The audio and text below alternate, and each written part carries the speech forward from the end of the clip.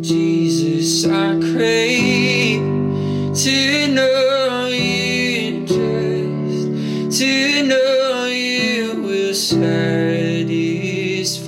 my soul. Hey everyone, thanks for tuning in. This is episode number 61. I want to thank you for taking the time to join me on this episode. I pray that it is an encouragement. I pray that it inspires you to explore the majesty and the power of God's Word.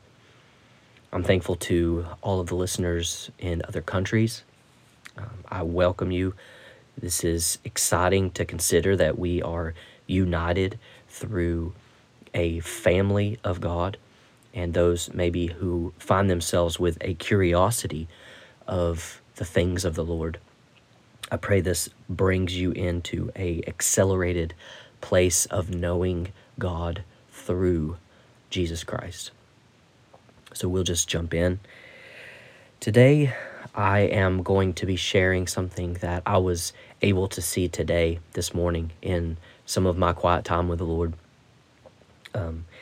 There's a preacher that was speaking on something, and it stimulated a thought. And as I pursued that thought, this is the fruit of what came through that exploration. So I want to share several scriptures because I want to paint a more kind of thorough picture. The beauty of the Gospels, Matthew, Mark, Luke, John, they share perspectives that have small nuances of differences between them. And some people find that to be frustrating because they say, well, what I read in Matthew is slightly different in Luke. And rather than let that type of thing be a frustration, let it be an encouragement, because it's not a cookie cutter experience. Remember, these disciples are writing based on what they observe. So there has to be nuances, differences in how they perceive things, because remember, they are seeing through their eyes, and no one shares the exact same perspective. So how you see a situation and report on it will be very different than how I see a situation and report on it. So when you come across those little differences where there was one person in this, or there was two people here, or this person spoke or that person spoke, just remember, it's not a discrepancy which invalidates them. It actually reinforces the validity of the truth of what they're reporting, because they're reporting it based on what they see. And we all have this lens by which we see. We process information differently. So if you have several witnesses to a particular situation and they present the exact, to the T, detailed information, then there is very much reason to question whether or not those individuals came together, conspired to reveal a certain thing. So there is always, and there will always be, some subtleties to how we perceive things. So just segue into that, and that leads me to why I want to share the same scene but in different gospel writers' books, because it helps to paint a more thorough or holistic view of what is happening. And what I really want to accentuate here is the Passover meal, in which Jesus and his disciples partake of this bread. And what I want to portray is something comes by way of this fellowship, this partaking of the bread, and there are two completely different results that come out of that fellowship, that partaking. So let's go into Scripture. Let's read some of these, and then I will, by the help of the Holy Spirit, piece together what it is that I have in my heart to share. So we're going to start first in Luke chapter 22. I'm going to read verses 1 through 6, and then I'm going to jump in verse 14 through 20. So it says, "Now the festival of unleavened bread, called the Passover, was approaching, and the chief priests and the teachers of the law were looking for some way to get rid of Jesus, for they were afraid of the people. Then Satan entered Judas, called Iscariot, one of the 12.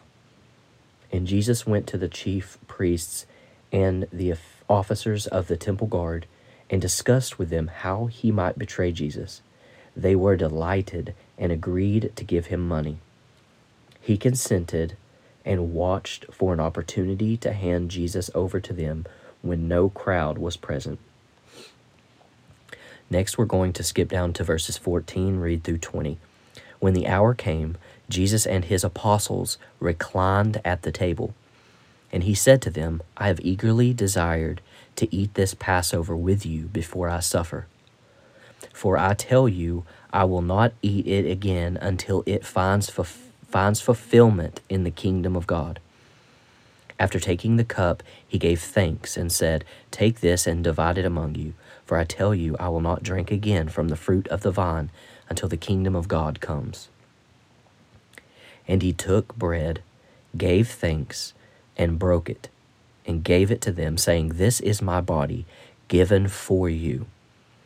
Do this in remembrance of me.'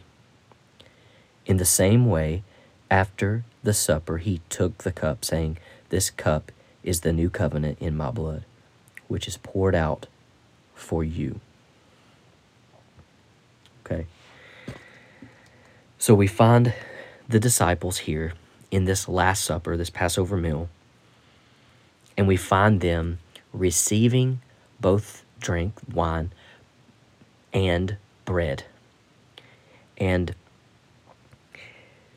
we next will go into Mark 14, because I want to highlight something additionally that we get here in Mark that we didn't see in Luke. So it's Mark 14. So we still have this same, there's a Last Supper here, Passover meal, and it highlights many of the things that we said. In addition, verse 26, it is said that when they had sung a hymn, they went out to the Mount of Olives. So his disciples, again, this is in chapter 14, they partake of the bread, the wine, the fellowship of communion, and after they had done so, they had sung a hymn. They went out to the Mount of Olives. So we find here uniquely in Mark, and that we don't see in Luke, that there was worship. They sung a hymn.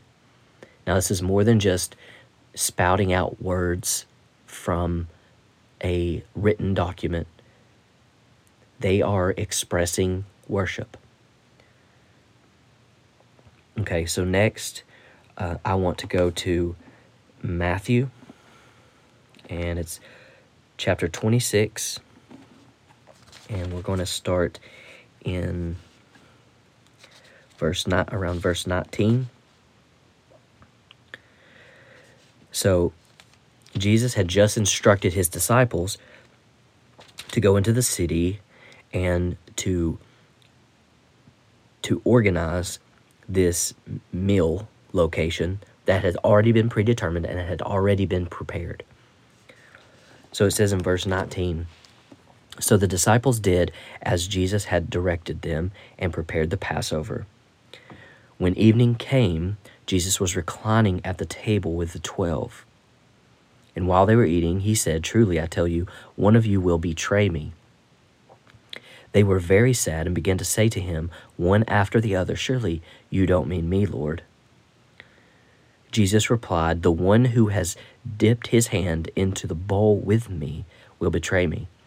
The Son of Man will go just as it is written about him, but woe to that man who betrays the Son of Man. It would be better for him if he had not been born." Then Judas, the one who would betray him, said, "Surely you don't mean me, Rabbi." Jesus answered, "You have said so." So here is the following passage expressing very similar to what we have read in the other gospel accounts. While they were eating, verse 26, Jesus took bread, and when he had given thanks, he broke it, gave it to his disciples, saying, "Take and eat. This is my body." Then he took a cup, and when he had given thanks, he gave it to them, saying, "Drink from it, all of you. This is the blood of the covenant, which is poured out for many for the forgiveness of sins." Now, verse 30, we see they had sung a hymn as well. So Matthew expresses this act of worship in this consummation of this receipt of bread.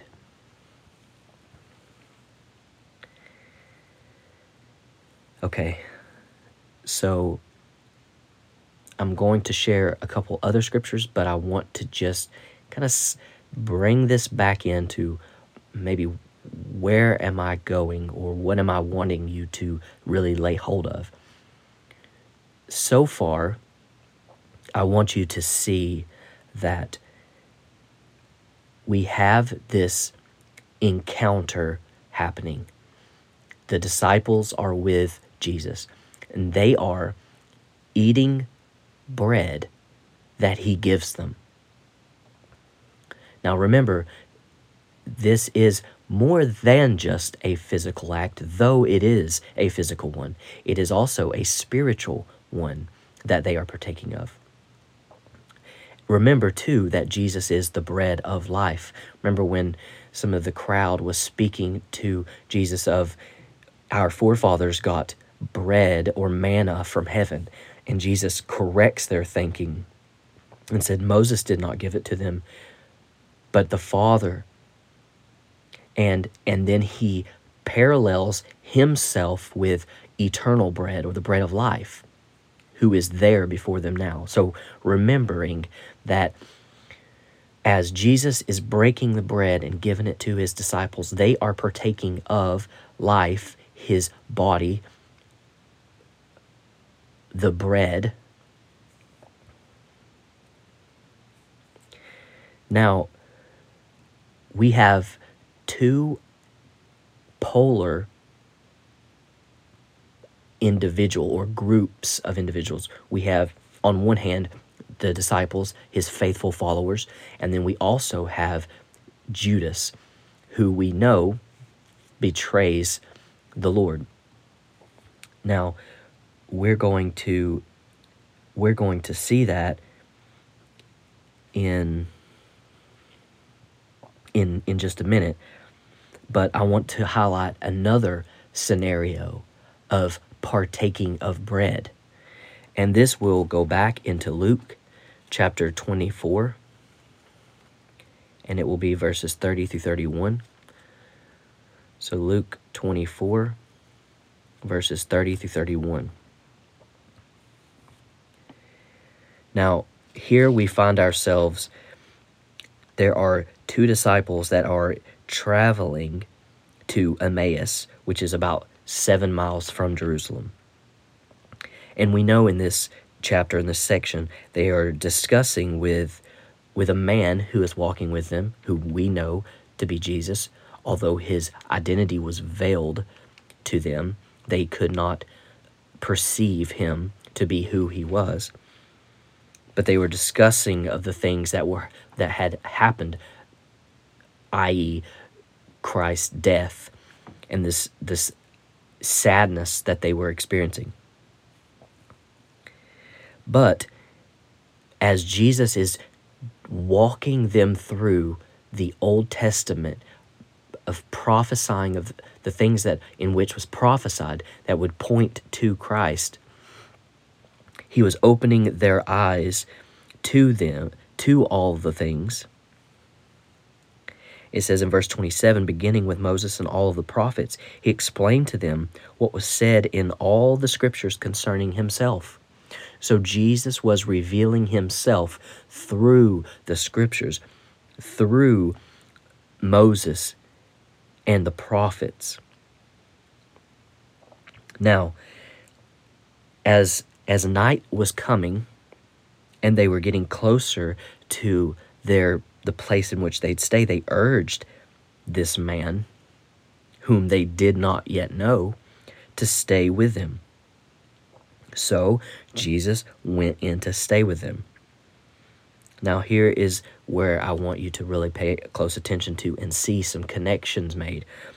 Verse 30, when he was at the table with them, he took bread, Jesus gave thanks, broke it, and began to give it to them. Then their eyes were opened, and they recognized him, and he disappeared from their sight. There was an exchange of bread. And when Jesus broke it and gave it to them, they received it. Their eyes were opened to see him for who he was. There is a transaction that is happening in that moment, and it's involving the breaking of bread and the receiving of this bread. Jesus being the giver and these two disciples receiving this gift. And in doing so, the lights turn on, essentially, for them in their hearts, and they see him for who he is. So this begins to beg the question in my heart, what exactly is happening inside of this? I'll call it a transaction, an encounter involving this bread. Now, I want to highlight the polar opposite. So we find in Luke chapter 22, as I read earlier, it says in verse 3, then Satan entered Judas, called Iscariot, one of the 12. And Judas went to the chief priests and the officers of the temple guard, how he might betray Jesus. So, moving into this Last Supper, whom we know Judas was present for, it had already been developing in the heart of Judas what he would do. And we find that explicitly here, Luke writes in verse 3 that Satan enters into Judas. Now, John gives us a unique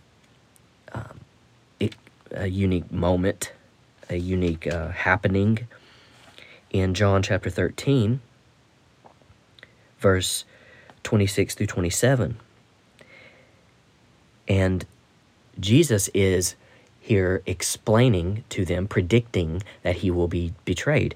And he tells them that it will be of one of those who are close to him. Now in verse 26, Jesus answers, it is the one to whom I will give this piece of bread when I have dipped it in the dish. Then, dipping the piece of bread, he gave it to Judas, the son of Simon Iscariot. Pay close attention to this part. Verse 27, as soon as Judas took the bread, Satan entered into him. So Jesus told him, what you are about to do, do quickly. Now, this is unique because, as I've showed you before, we had a transaction happening on the other side of an exchange of bread. His disciples, those who were true to him, faithful to him, they partook of this special communion, and after its completion, they sung hymns, they worshiped. Here, and then also not forgetting the two on the Emmaus Road, the bread exchange, the lights came on, and they could see Jesus for who he was. So we have those specific examples of something special that happened. But here, John shows us that when an exchange happened of bread to Judas, Satan entered him. Now, so that was a negative exchange that occurred as it relates to this bread exchange. So his bread, so we're talking his bread, the bread of Christ, his bread and your engagement. Remember the Emmaus Road, Jesus broke it, gave it to them, they took it. So there is an engagement. You engage, he provides. So his bread, Christ's bread, and your engagement releases destiny, design, and intention. Judas and the disciples both took of the bread, but one received vision to see who Jesus was, and the other Satan entered. When you face the bread, the word, the reality of the truth that's in you is revealed. Remember in Luke 22, we find an account that Satan entered into Judas as he then entered into the encounter of communion and the bread given to him. John tells us Satan entered him there. This isn't a discrepancy. This is two unique times of a revelation of what's inside the heart of Judas. So when we face the bread, the word, remember the word made flesh. Jesus is the bread of life. He is the word. So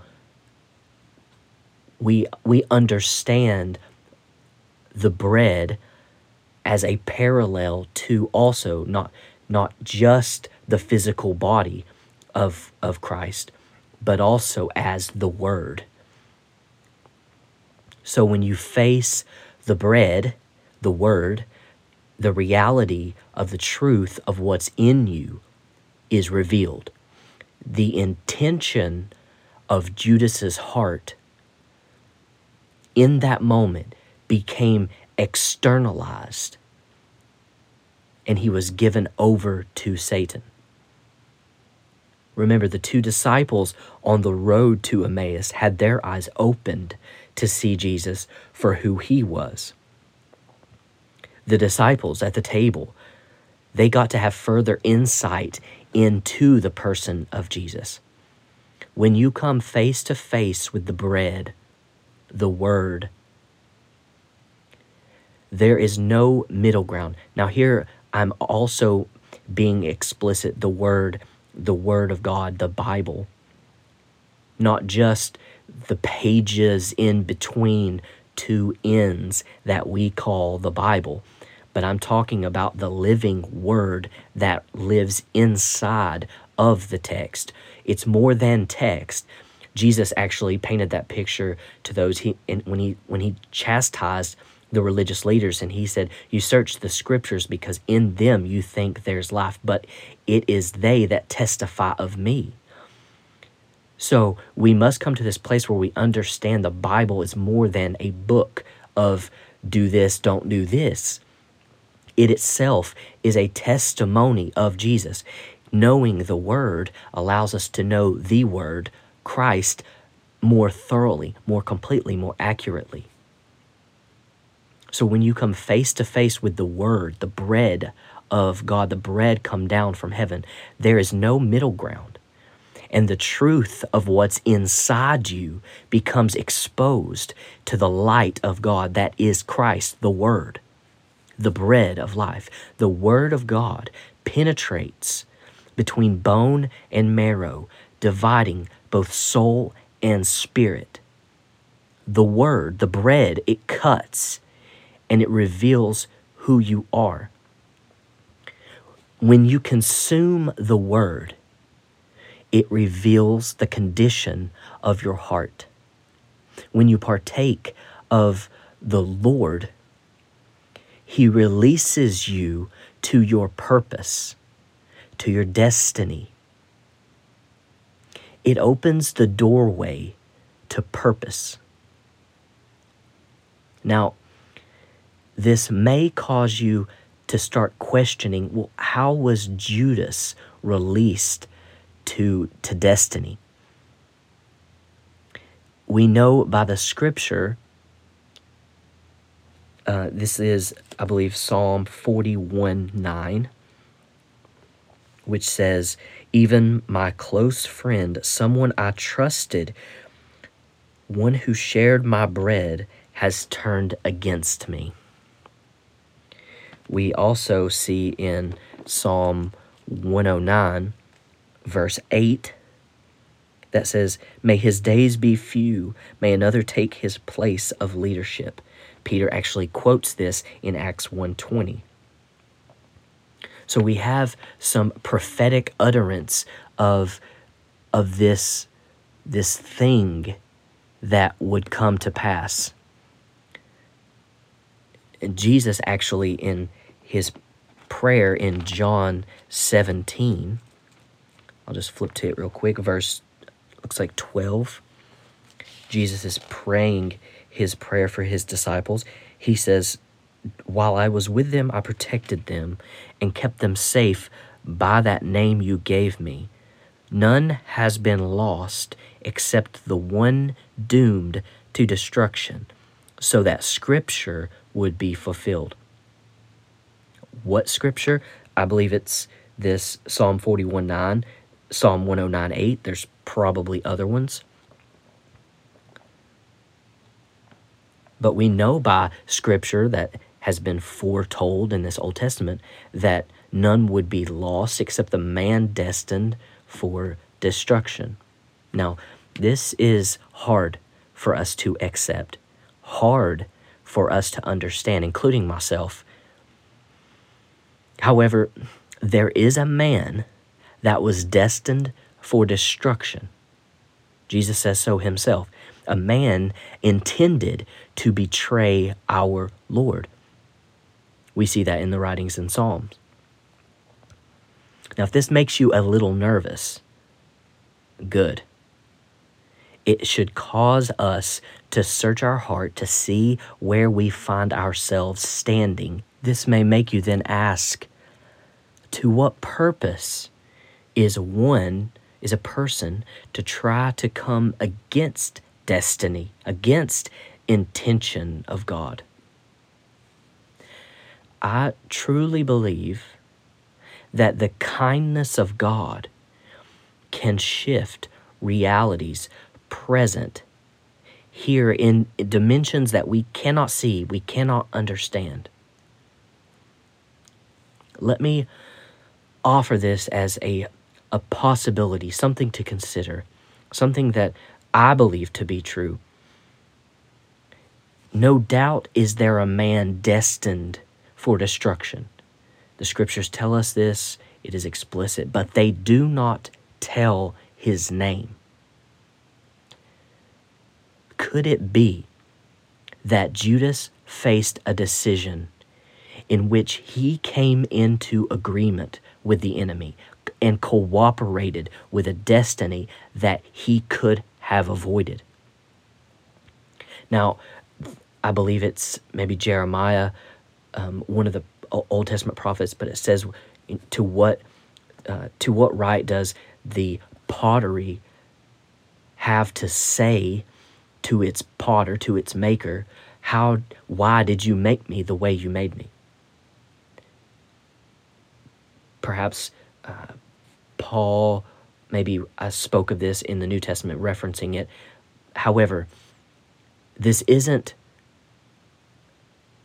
this isn't to come against God's intention and what he ultimately, I believe it's in one of the later Psalm chapters, but it says God does as he pleases. Who are we to question what God does? But I do believe that it pleases the heart of God to seek to understand the things that he does. So, could it be that Judas faced a decision in which he came into agreement with the enemy and cooperated with a destiny that he could have avoided? Now, this does seem contrary to this idea of destiny. If a person's destiny is destined, then how could there even be an alternative? Do you see that there is an oppositional struggle with that philosophical reality? If an alternative exists, how could it then be a destiny? But we do see throughout Scripture that God's intention is actually rerouted, and an alternative ending occurs many times throughout the Old Testament. In Israel's own path, God intended to do something to bring about judgment, but through the mercy, through the intercession of Moses, God changes his mind. He relents. I think it was even maybe King Hezekiah, the king who was Elisha was going to, who actually did proclaim to this king and said, "You will die." But this king pleads and prays to the Lord, and God grants him extra life. So we do see through Scripture that God's intention can actually be rerouted. He can change his decision. And it is through the kindness and mercy of God. So we see God's intention was redirected. I encourage us to look at our lives. If this causes you this idea of releasing destiny and design and intention, if it causes you to look inward and find yourself in a place of worry that you could perhaps come into an agreement with the plans of the enemy, then we should seek the Lord with all of our heart, rely on his kindness, ask of his kindness in our petition, so that perhaps he too will redirect the path of our life. So I think there's something very powerful inside the release of bread that we read of here. Also the Word of God. There is something powerful that happens when an exchange comes about, where God releases the bread and we receive of the bread. We partake of it. And we see here these two differing examples of a group who would bring the bread to themselves and partner with this bread, with this life called Jesus. And then we see one who took this bread in, but it revealed the condition of his heart. It revealed and released this destiny, this design, this intention over his life, even in a negative way. So, what can we do with this? I think first and foremost, we must realize the significance that is obtained or experienced inside of this transaction of our reaching out to Christ and him reaching in to us. There is an unexplainable, explosive opportunity inside of that exchange. First, I pray that we realize that for ourselves in our own lives, and then we can be also a catalyst of sharing that opportunity with the world, with all of those around us. And then I hope this also helps to cause those who would find themselves in this place of unknowing, unsurety of where they stand in relation to this bread of life called Christ. Where do I stand in terms of destiny, design, intention? What is my assurity of my relationship to this bread called Jesus Christ? Because there is an exchange available. And where do I fall? What side do I take of? Am I like the disciples, true followers of Christ, who would find themselves in this place of worship through this encounter? Or do I find myself like Judas in this place of being given over to and being filled of or with by Satan? I pray that this causes us to search these things out in our hearts, and that I pray that the Holy Spirit would reveal that condition to you, that you would see your desperate need, our desperate need for the sweet love and kind fierceness of Jesus Christ through the Holy Spirit. May we see our need for Him, and may we reach out, be given the grace to reach out, even as it reshifts our paths. And in the loving kindness of God, we would have a unquenchable, roaring fire develop in the inner garden of our hearts, to seek God with all of our hearts, to recognize our desperate need for His reaching out to us and our laying hold of Him. I pray that this draws you to a place of awareness, that you recognize the fierce love of God. And even as we reach out to Him, trusting and believing that He, through His love and kindness and mercy and tenderness, can redirect our paths for and to the glory of His name. So I thank you for taking the time to listen, to follow this. I bless you. I pray that it ministered to your heart, and I pray that it helps to bring about or unearth the beauty and excitement that is in God's Word.